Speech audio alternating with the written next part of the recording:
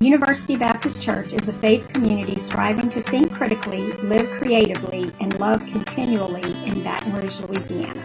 We gather on Sunday mornings at 5775 Highland Road between Lee Drive and Kenilworth Parkway. Visit ubc-br.org or at UBCBR on Facebook for more information. It's been a few months since I last preached, and I've never worn one of these mics before, so if I hit it wrong or do something weird, then please excuse me. We are going to continue this morning in our Little Big Things series that Andy's been doing over the last few weeks, and today Andy asked me to speak about dynamic faith sharing. I have to admit I struggled with this topic all these last couple of weeks while I've been getting ready for it, and I could not understand why it was so difficult for me to get my brain around it. And then I came upon an analogy that I think helps me understand it. How many of you have seen the newest Disney animated movie, Encanto? Have you seen it? Yeah, if you haven't seen it, you need to see it. It's an excellent movie, one of the best movies that they've made, I think. And in the middle of this movie is a story told in song, it's a musical, about Bruno. We don't talk about Bruno, goes the song. And just to kind of, I don't want to spoil the movie for you, but the story of Encanto is this Latin American family who protect their village with magical powers that they are granted. And not all of them get magical powers, but the ones that do use them in different ways. And one of them, who is Uncle Bruno, happened to get a very disturbing power of being able to prophesy and say things that are going to come in the future. Well, again, trying not to spoil it for you, but the family ends up placing all of the blame for all the bad things that happen to them on Bruno. And it comes out in this song. It's so bad, in fact, they feel like he's kind of cursed the family, so they don't even speak his name. They don't even talk about him. And the song is a wonderful, beautiful musical idea of how secrets bind us and keep us, and the things that we talk about, the things that we choose not to talk about. You can learn a lot from a person and from a community of faith, from a family, about the things that we choose not to talk about the topics that we avoid.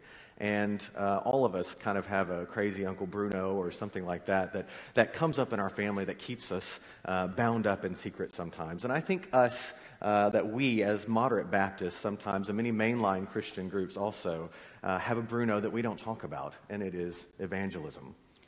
What comes to mind when you hear the word evangelism? Witnessing. Anyone? You got something that comes to mind?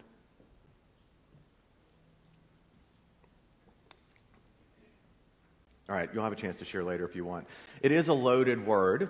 For some people, it has negative connotations. For me, it has positive and negative connotations. It reminds me of a few weeks ago when we were in New Orleans. There, not quite on Bourbon Street, but close to it, was a man who was standing on a box with a sign that the world is about to burn, and he was preaching from his box. This is one of those things, those connotations that it calls to mind for me.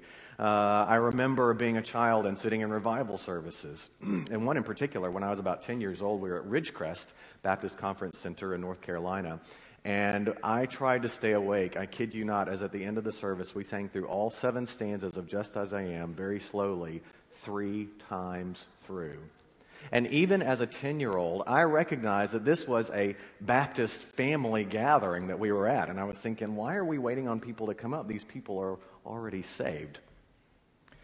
I have some fond memories of evangelism, going out especially with our Roma brothers and sisters in Slovakia out into villages and enjoying time with them as they told their stories and their testimonies and as they witnessed through song and through word.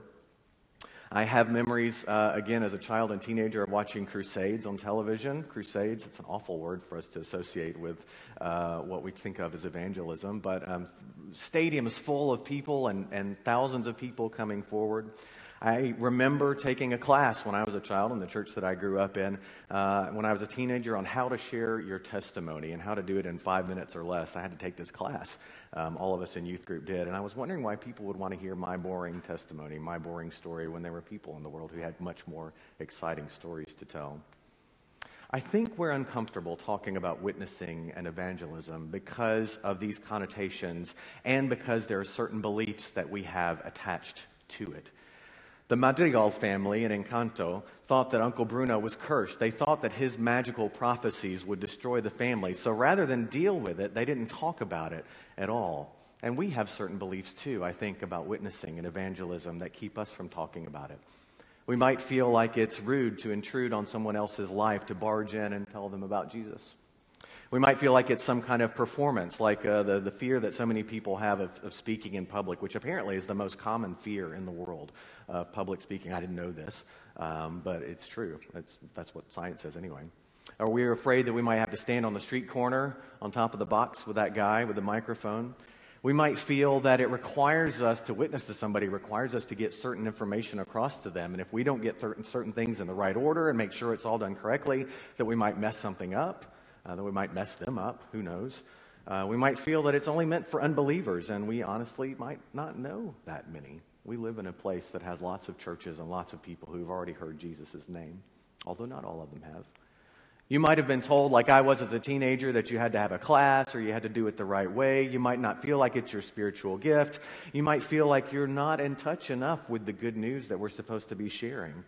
And finally, we might feel like this act of witnessing or evangelism is supposed to have a certain outcome, that someone must become a believer. Tanya and I, as you know, were missionaries in Slovakia for 9 years, and we did very little of that kind of evangelism, of standing on the street corners, of doing speaking and stuff like that. And at first it kind of made us uncomfortable. There just weren't that many opportunities to do it. But then over the years we began to realize that we were sharing our faith with people every day. Almost every encounter that we had the opportunity in some small way to share our faith with people. And that's what I want us to talk about this morning. Not this loaded concept of witnessing and evangelism. I'm not saying that it's bad. There's a lot of people who do it and a lot of people who are called to do it. But I think each and every one of us can share our faith and share about God in our daily lives and our daily conversations. The scripture that we'll look at this morning is from Acts chapter 1. It is verses 6 through 11. Now, this is the story of the disciples. After Jesus has died and been resurrected, they spend, depending on the account that you read, 40 days or so with Jesus, and then he takes them up on a mountainside, and they begin to ask him questions. Then they gather around him and ask him, "Lord, are you at this time going to restore the kingdom to Israel?" If you've ever read the gospel stories and looked closely at the disciples, it was this constant, I can just imagine Jesus kind of scratching his head like, what are these people thinking? Because they just don't get it. They don't get that Jesus' kingdom, that what Jesus is doing is about more than political things. It's about more than their small idea of just having a Messiah that's going to save the kingdom of Israel, but that a Messiah who's going to encompass the whole world. And here they are asking again, is this the time? Is this when you're going to restore the kingdom to Israel? Jesus shakes his head and goes on. He says to them, "It is not for you to know the times or dates that the Father has set by his own authority, but you will receive power when the Holy Spirit comes upon you, and you will be my witnesses in Jerusalem and in all of Judea and Samaria and to the ends of the earth." And then we go on to read that after this, he is lifted up into the clouds, and there are two angels who are standing there beside him. As they're looking into the sky as he was going, suddenly two men dressed in white stood beside them, and they saw them looking up into the sky, and they said, "Why are you still looking up? Because this same Jesus who has been taken from you into heaven will come back in the same way you have seen him go." Jesus says, just going to rewind to that phrase that we know so well. Jesus said, "You will be my witnesses." Now, the word that's used here for "you" is is kind of analogous to our word "y'all." It means everybody. You all are going to be my witnesses. And this is the way it is in the Greek. It's the plural second person address. You all will be my witnesses. Jesus doesn't say you should be my witnesses.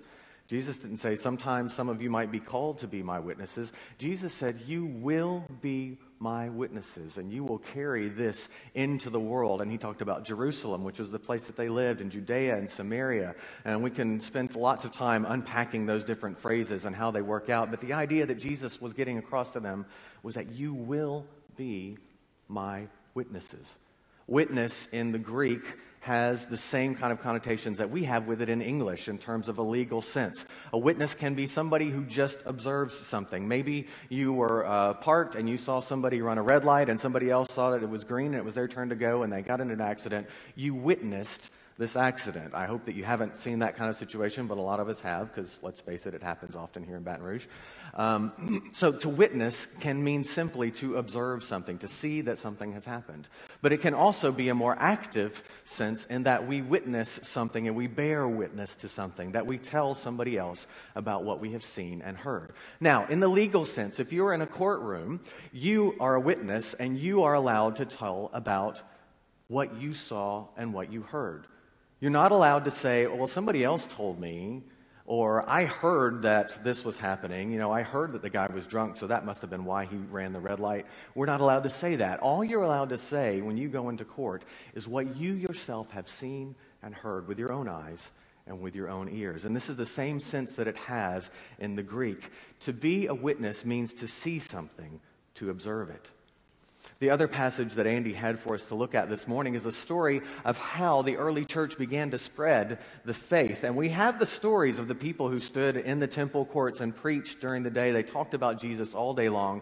But then there are other stories like the one we read of in Acts 8. And I'm just going to summarize it for you because we don't have time to delve far into it. But it's the story of Philip, one of Jesus' close apostles, who was called by the Spirit out onto the road between Jerusalem and Gaza. The Spirit said, go there. He went there. And as he was going, the road was deserted, except for a chariot. And he comes near up to the chariot and he hears someone reading aloud. And it is an Ethiopian eunuch, a man from Ethiopia who serves in the queen's court. And he is coming back from Jerusalem. He's on his way south to go back home. And he's reading aloud from the book of Isaiah.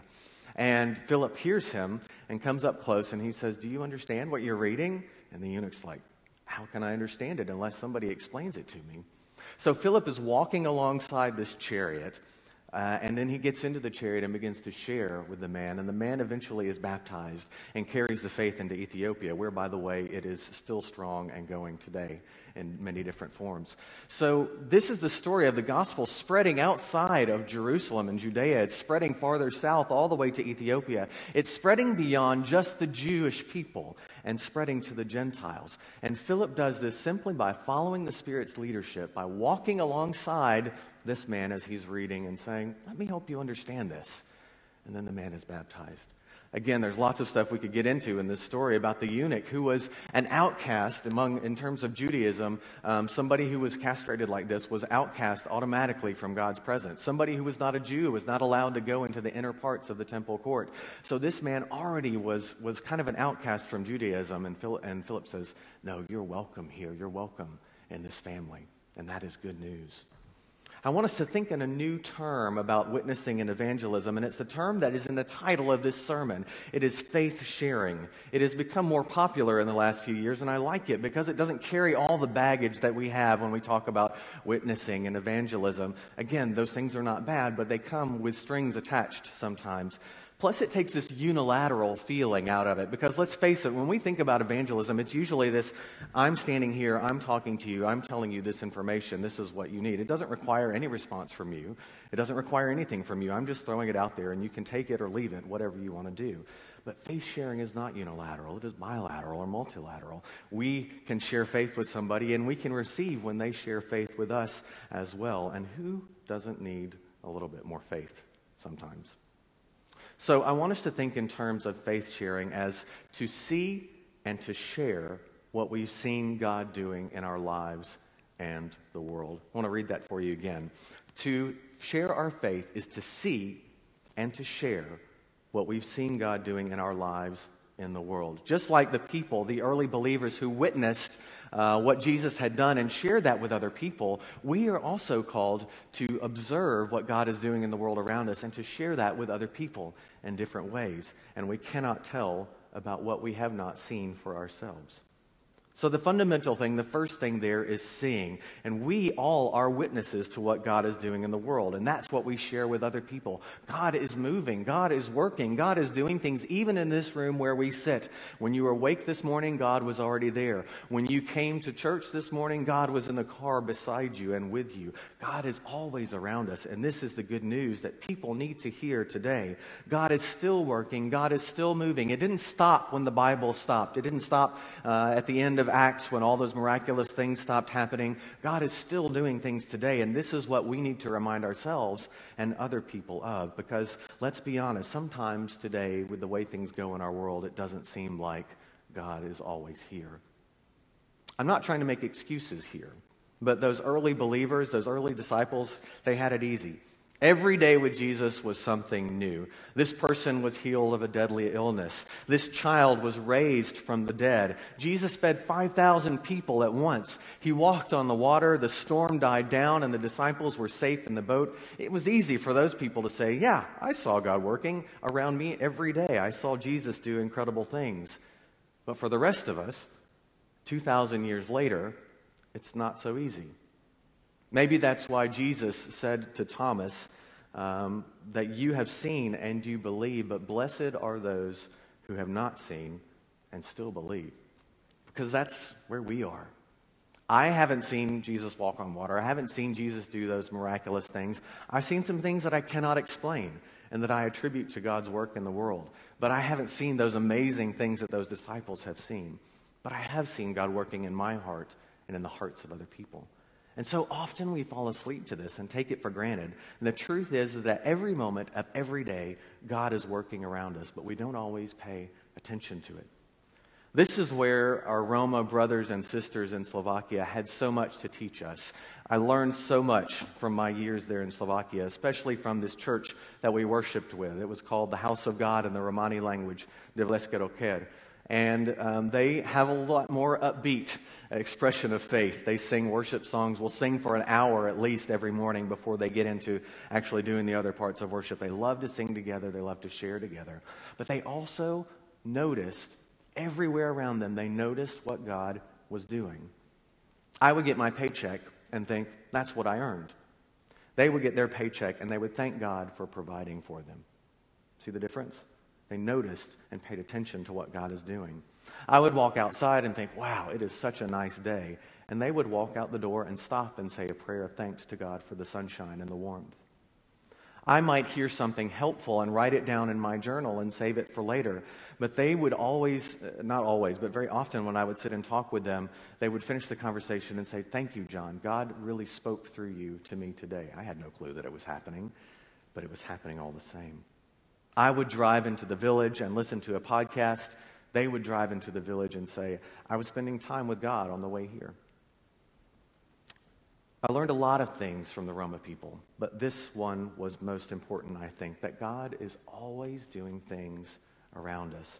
So the question is never, is God working? The question is, am I paying attention? This has been an interesting week with Tanya out of town. I've been playing taxi service and getting the girls to and from places and also trying to make sure that I had all the things done, all my ducks in a row. You'll know that I'm working with Habitat, doing construction. So I was driving my car to the site each day, where usually I go to the warehouse and we take the trucks out. Well, this week I left my car unlocked for just a few moments. And wouldn't you know it, by the time I got there, back to it, I was getting a call from my bank. Did you make these charges on this credit card? No, in fact, I had not. My wallet had walked out of my car somehow and into somebody else's hands. Now, I tell you this because it made me instantly remember the story of some of my brothers and sisters, some of the Roma believers who had raised a lot of money, and they were going to go down to Budapest, which is about a 3-hour drive, to get some things to help get a business started that they were trying to work on. And they were down in Budapest at one of the busiest times of year during the Christmas market. They were wandering around the market, and when they finally finished there, they had enjoyed themselves, and they were going to go to this place to pick up these other things, and they realized that the 600 euros they had brought with them were missing. 600 euros. That's roughly 650, 700 US dollars, which is a lot to most of us. To them, this is a couple of months' wages for one of them. And I was so shocked, and I told them, I'm so sorry that happened. Did you have any idea about who did it? And they said, no. And you know what? It's okay. They said, maybe this person that stole it really needed the money more than we did. We'll be able to raise more money somehow. We'll take care of things. And in the meantime, it just reminded us that people are more important than the things and the money that we have. Now, that's a testimony. That is God speaking to them. They saw this awful circumstance. You know, this week I was mad as anything when I realized my wallet was gone. And I started thinking of this story, and I said, you know what? God can be in this too. Even in those times and those things, God is present. So again, it's not a question of, is God working? The question is, are we paying attention? And in order to be a witness, we have to see. And that means opening our eyes and our ears and seeing what God is doing around us.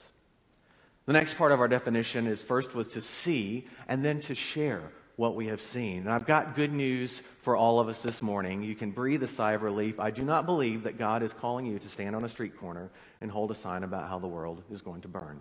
If you feel called to do that, by all means, please go and do it. But I'm telling you now, you are relieved of this duty unless you feel God calling you to do it. I don't believe that God is calling you to go door to door handing out tracts. Nor do I believe you need to develop some kind of marketing pitch for Jesus, like the telemarketer who rushes and tries to get through as much information as they can before you hang up. That's not faith sharing. That's faith dumping. And that's not what we're about. I doubt that God is calling you to get up on a platform in front of thousands of people to give a speech. But if you do feel called to do that, please let me know, and you can speak up here some Sunday morning as a start. No, sharing our faith, I told you what happened with this mic. Being a witness means sharing how we've seen God moving in our lives and in our world. Again, it was easy for those early believers because they had such amazing things that they had seen with Jesus, and they lived in a world where people had not even heard the name of Jesus. So they talked about it. Yes, they stood in the temple courts and they preached, but they also met with people one-on-one. These are the stories that don't make it into the book of Acts. They sat down with over meals with people, with other believers, and then sometimes they met just like Jesus did over meals with people that they weren't even supposed to associate with. And so the good news was spread. Again, these are the small things. These are the little, big things that the book of Acts doesn't tell us about. These relationships and these ways that people shared their faith. They visited people in nearby cities and talked about what they'd seen. They developed friendships that happened in the context of daily life. Just like when Philip walked alongside the chariot with the man he found in the wilderness. And again, we're not passing along certain information like making sure they hear the 4 spiritual laws in the correct order. We're telling what we know and what matters to us. And when you share that kind of stuff, people usually want to hear it. And the final hook that I feel like I can let us off of is that I don't believe this is limited to unbelievers. There are many people around us who do not share our faith in Christ, but we share faith not just so that people will come to Christ. We share faith because sometimes I lack faith and I need it from you. I need to be reminded that God is working in the world around me, that God is working in your heart, that God is doing things for you. I need to be reminded of that. And in sharing that, you are uplifted and I am uplifted. So let's change this idea of faith sharing from something that's just this unilateral thing that we do only for people who do not believe to doing it in every moment. Just like we can see God working in every moment, we can recognize God working in every moment. In every relationship, every conversation, we have an opportunity to call that to mind. And that, I think, is what it means to have dynamic faith sharing. And when we do that, our faith will grow. I think our church will continue to grow in the ways that God intends it. Our time of response this morning is not the typical one. It is what we do call sharing the journey. So what I want you to do is really simple, is to get in pairs or 2 or 3 people, and just for a couple of minutes, I want you to look back on this past few days, even this morning, and to find something that you see that God has done. Maybe it's just waking you up this morning. Maybe it is the fact that you got over that cold that I still haven't quite gotten over yet. Maybe it is just some way that you've seen God working this week, even in difficult circumstances. Turn and share that with the person who's next to you. We're going to take about 5 minutes to do that, and we'll share our faith, share faith with each other today as we finish out our time of worship. So go ahead and do that, and I'll call us back together for our closing song and prayer in a few minutes.